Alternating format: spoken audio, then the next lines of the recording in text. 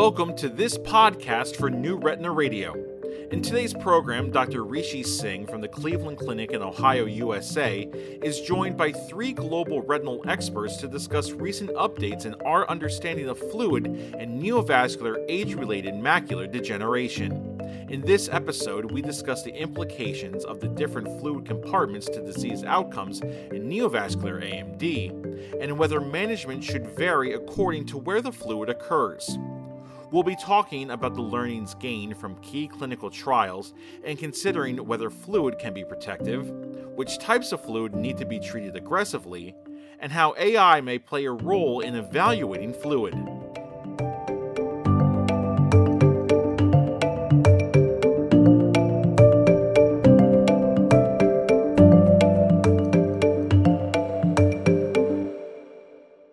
Welcome to this podcast for New Retina Radio entitled Fluid in Neovascular Age-Related Macular Degeneration and Evolution of Understanding. In this podcast, I'm joined by Drs. Jennifer Arnold, Mark Gillies, and Srinivas Sada, and we'll be discussing the topic of great interest at the moment, the role and importance of fluid in the management of retinal diseases from the clinician's perspective.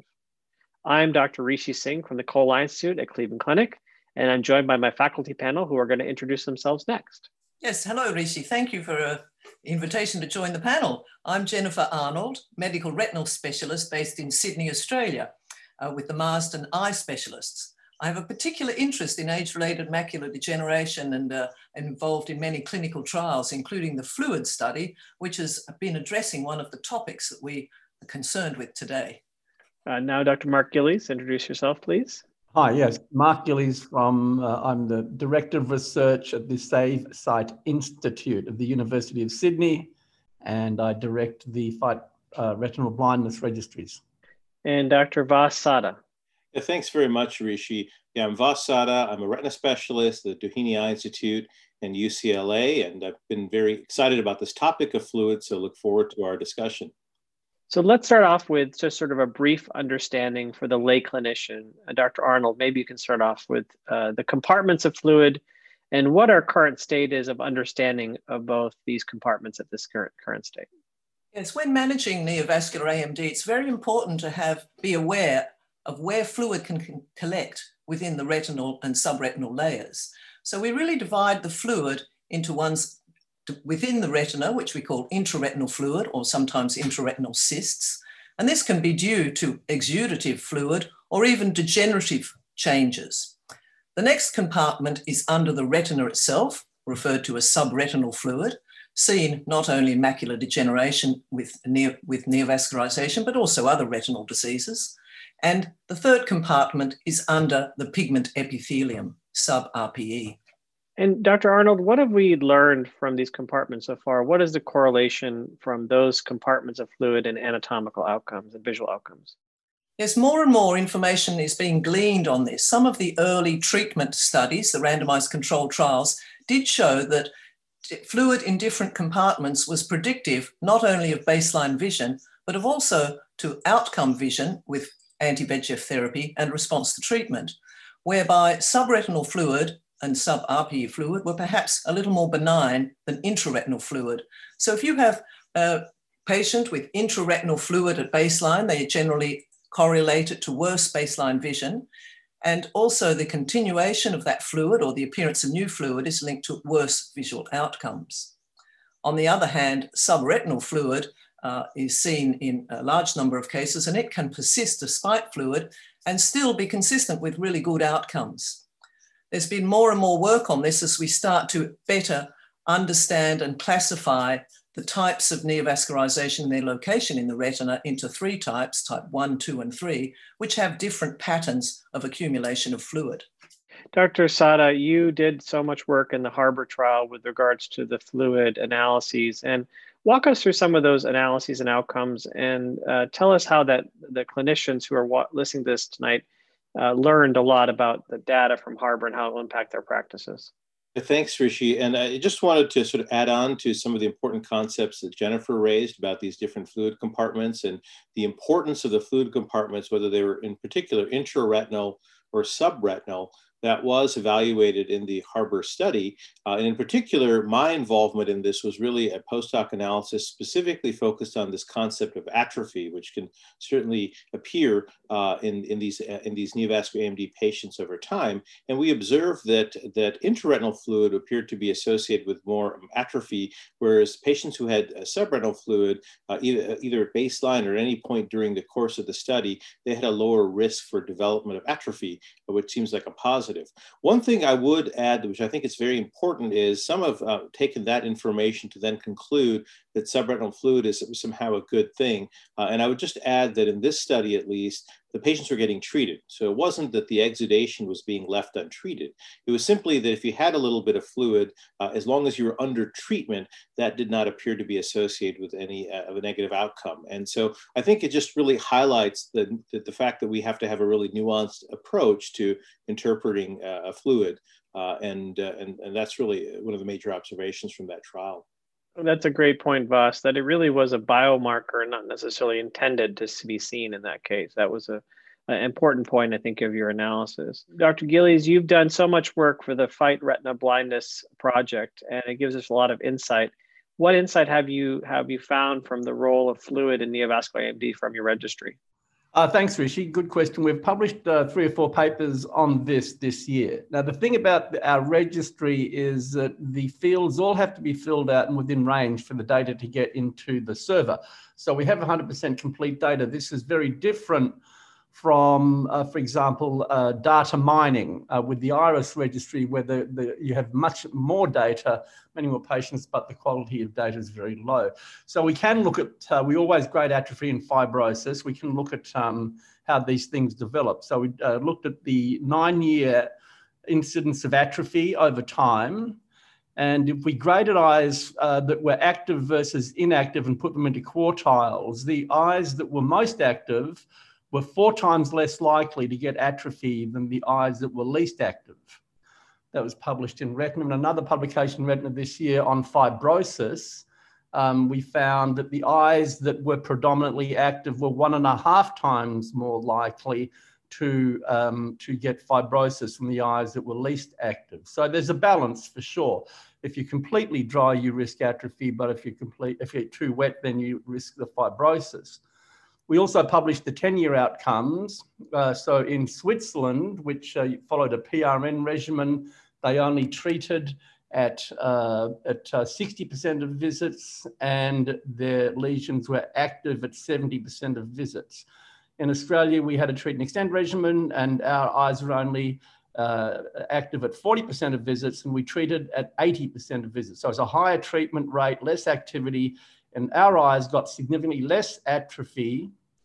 But so the Swiss eyes got significantly less atrophy, but more fibrosis, but they did much worse overall because they got 4 injections a year and we got 5 injections a year. So this is another thing. You've got to be on treatment, but even if you are on treatment, you've still got to give enough.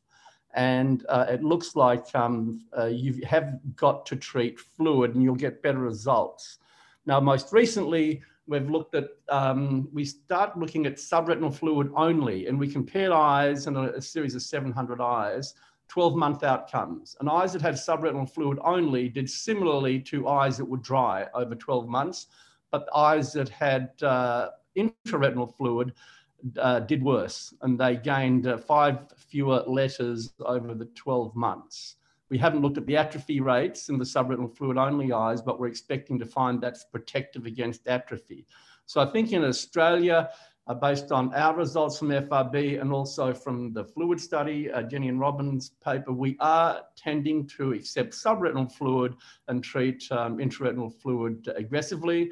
But I think many people will tolerate and not extend, or not shorten with subretinal fluid, and in some cases even extend.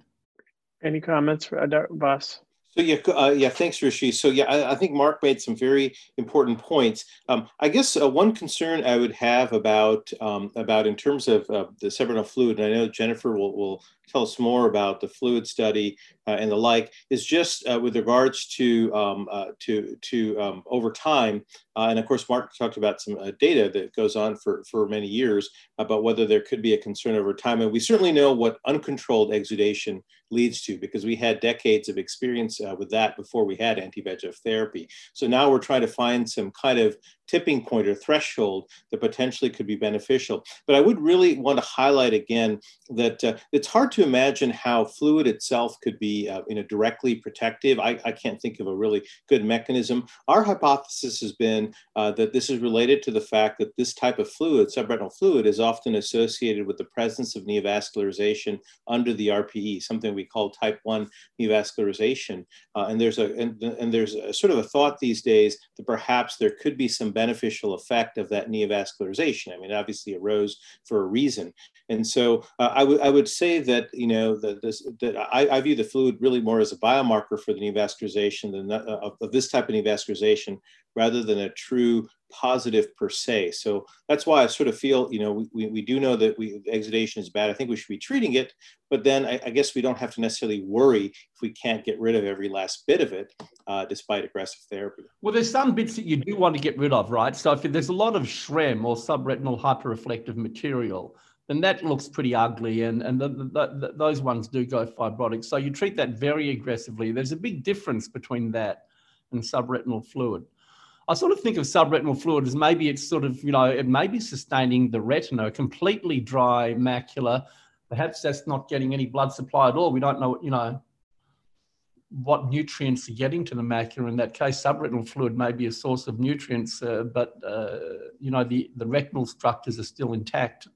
You can see the outer limiting membrane all the way through. Everything looks pretty good. Yeah, if I may just come in there, I want to stress that point that Vas made there, that these are people under treatment, and overall, our patients are going to be disserved if we undertreat. The question why we first started looking at this issue of subretinal fluid was because our initial goal was to have zero fluid, zero subretinal and intraretinal fluid. And we found that many people were continuing on very intensive therapy for a long time, trying to achieve this end and staying very stable. So it came out to the fact is, can we in fact, under treatment, as Vas points out, tolerate some subretinal fluid? And when we designed our study with that in mind, as accepting subretinal fluid if it were the only sign of lesion activity, then there wasn't a loss. We didn't compromise vision outcomes. But these were people under continuous treatment. And I think as time goes on, it also becomes important to note that really maybe rather than just tolerating subretinal fluid, it's the stability of it. It does tend to fluctuate a bit, but I do think if you have a patient that's extending, getting more and more subretinal fluid, maybe you should intensify a little bit, particularly if it's accompanied by extension of the new vessel under the RPE. That's a great segue into talking more about your study, Dr. Arnold, and the fluid trial that you conducted. And let's talk about some of the inclusion parameters and some of the outcomes we saw in the study. Yeah, yes, thanks, Rishi. Yes, this was instigated in Australia with myself and Robin Guymer to ask precisely this question when we observed people that had persistent subretinal fluid with good outcomes as the only sign of activity. So we were asking ourselves, under a continuous treat and extend regimen, which is what how we manage here in Australia, is it possible to be a little more relaxed and accept, or should we aim at zero fluid, including subretinal fluid in our patients? So these were all treatment naive patients included, around 349, and they were randomized to a group that aimed at this zero tolerance of fluid. You treat any fluid in the intra or subretinal compartments, or a group that after a loading dose, if subretinal fluid was the only sign, you could extend out. That, of course, there was one caveat that if there was a very large amount of fluid right under the point of fixation, then you would take that as active, although there were very few eyes that fulfilled this criteria, since subretinal fluid, we know from studies, tends to localize around the perifoveal location rather than right under the foveal center. And what we found was, in fact, we didn't compromise sight. There was no difference in the rate of vision outcomes, but those people were able to have a less intense treatment regimen. They had a 1 injection difference over the 24 months, but a greatly increased number who weren't stuck on 4 weekly. That changed from, I think, around 25% down to around 2% in the people that were tolerant. So instead of having everybody maintained at 4 weeks, we were able to extend. They also had considerably more people that extended out to the maximum interval, which was 12 weeks. So it seemed that by tolerating some subretinal fluid, you weren't compromising outcomes, at least to the 2-year point. So this is how many of us now manage our neovascular AMD patients here in Australia.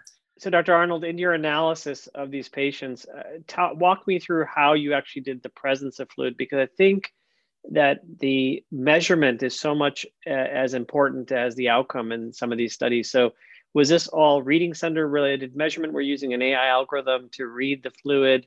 How are you doing the analysis of fluid in this study? Yes, Rishi, that's a very good point. I think as time goes on, we're going to need a more nuanced measurement of fluid. Initially in the studies, it was just central foveal thickness, which I think is not an adequate point on which to guide treatment. In this study, it was a simple present absent as a qualitative assessment.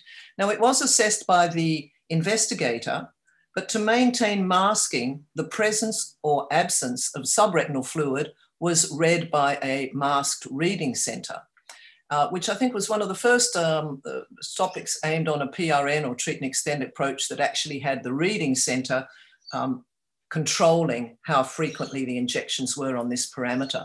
So the investigator would say intraretinal fluid present or not, and if that was present, they automatically had treatment and shortened. But the subretinal fluid, they made an assessment, but it was that the decision was made on what the reading center assessed. Now I'm going to talk to you about a study that was at ARVO last year. And this is a study by Ursula Schmidt-Erfurt, who looked at an artificial-based intelligence analysis of the Hawk and Harrier trials. And what she found essentially was sort of counter to what we've discussed this evening, in that the rates of fluid actually were significant in all of the patients studied. And in fact, when you look at those rates and their relationship to the highest quartile of fluid and the lowest quartile of fluid, all compartments mattered. So maybe Vas, I don't know if you're familiar with the study, or you can comment on sort of these AI-based algorithms. Is this something we've missed as clinicians? Are we not looking at, maybe the central subfield only and not necessarily a volumetric analysis, and that's why we've missed these analyses and the relationship of SRF and this outcome potentially? Well, I think, Rishi, it is true that a lot of the, pre-AI sort of reading center sort of data tends to focus on the foveal central subfield, because that central area we think would be naturally most important for vision. But one of the things that we've sort of highlighted through this discussion is the importance of just sort of generally understanding if the lesion is active or not.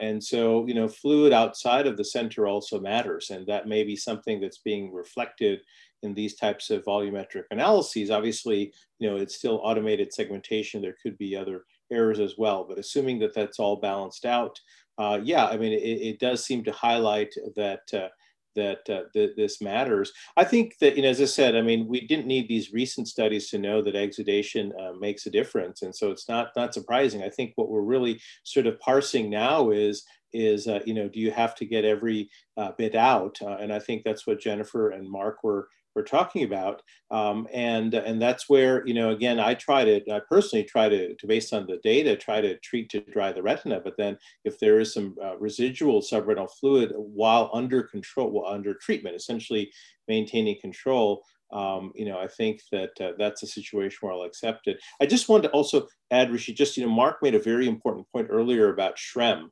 which are subretinal hyperreflective material, which is something we haven't talked a lot about so far, but that is something even in a post-hoc analysis of Hawk and Harrier was found to be the most important predictor in terms of these different lesion features of vision outcomes. And I think we have to be very intolerant of that. That's very different from subretinal fluid, of course, because this is sort of that more solid sort of component. And I think that that's something that is worth watching very carefully. That's a really great point, Vas. And if I may come in there, I think it's important to really look at all of your OCT material when you are evaluating these patients, whether or not they need a treatment. You can't just go on one cut through the center of the fixation or one parameter like central foveal thickness on your macular cube map. You really need to assess it. And I agree, looking for subtle features like Schrem, which might be the only sign of reactivation before you get intra or subretinal fluid change. And so I would just urge not to, when you're looking for a biomarker on your OCT, that you really need to examine them all. What Ursula is trying to do, I think, is to see if there's an AI a refinement of our ability to pick up these biomarkers better than the naked eye in a busy clinic. But still, looking at all your scans is much better than looking at one point.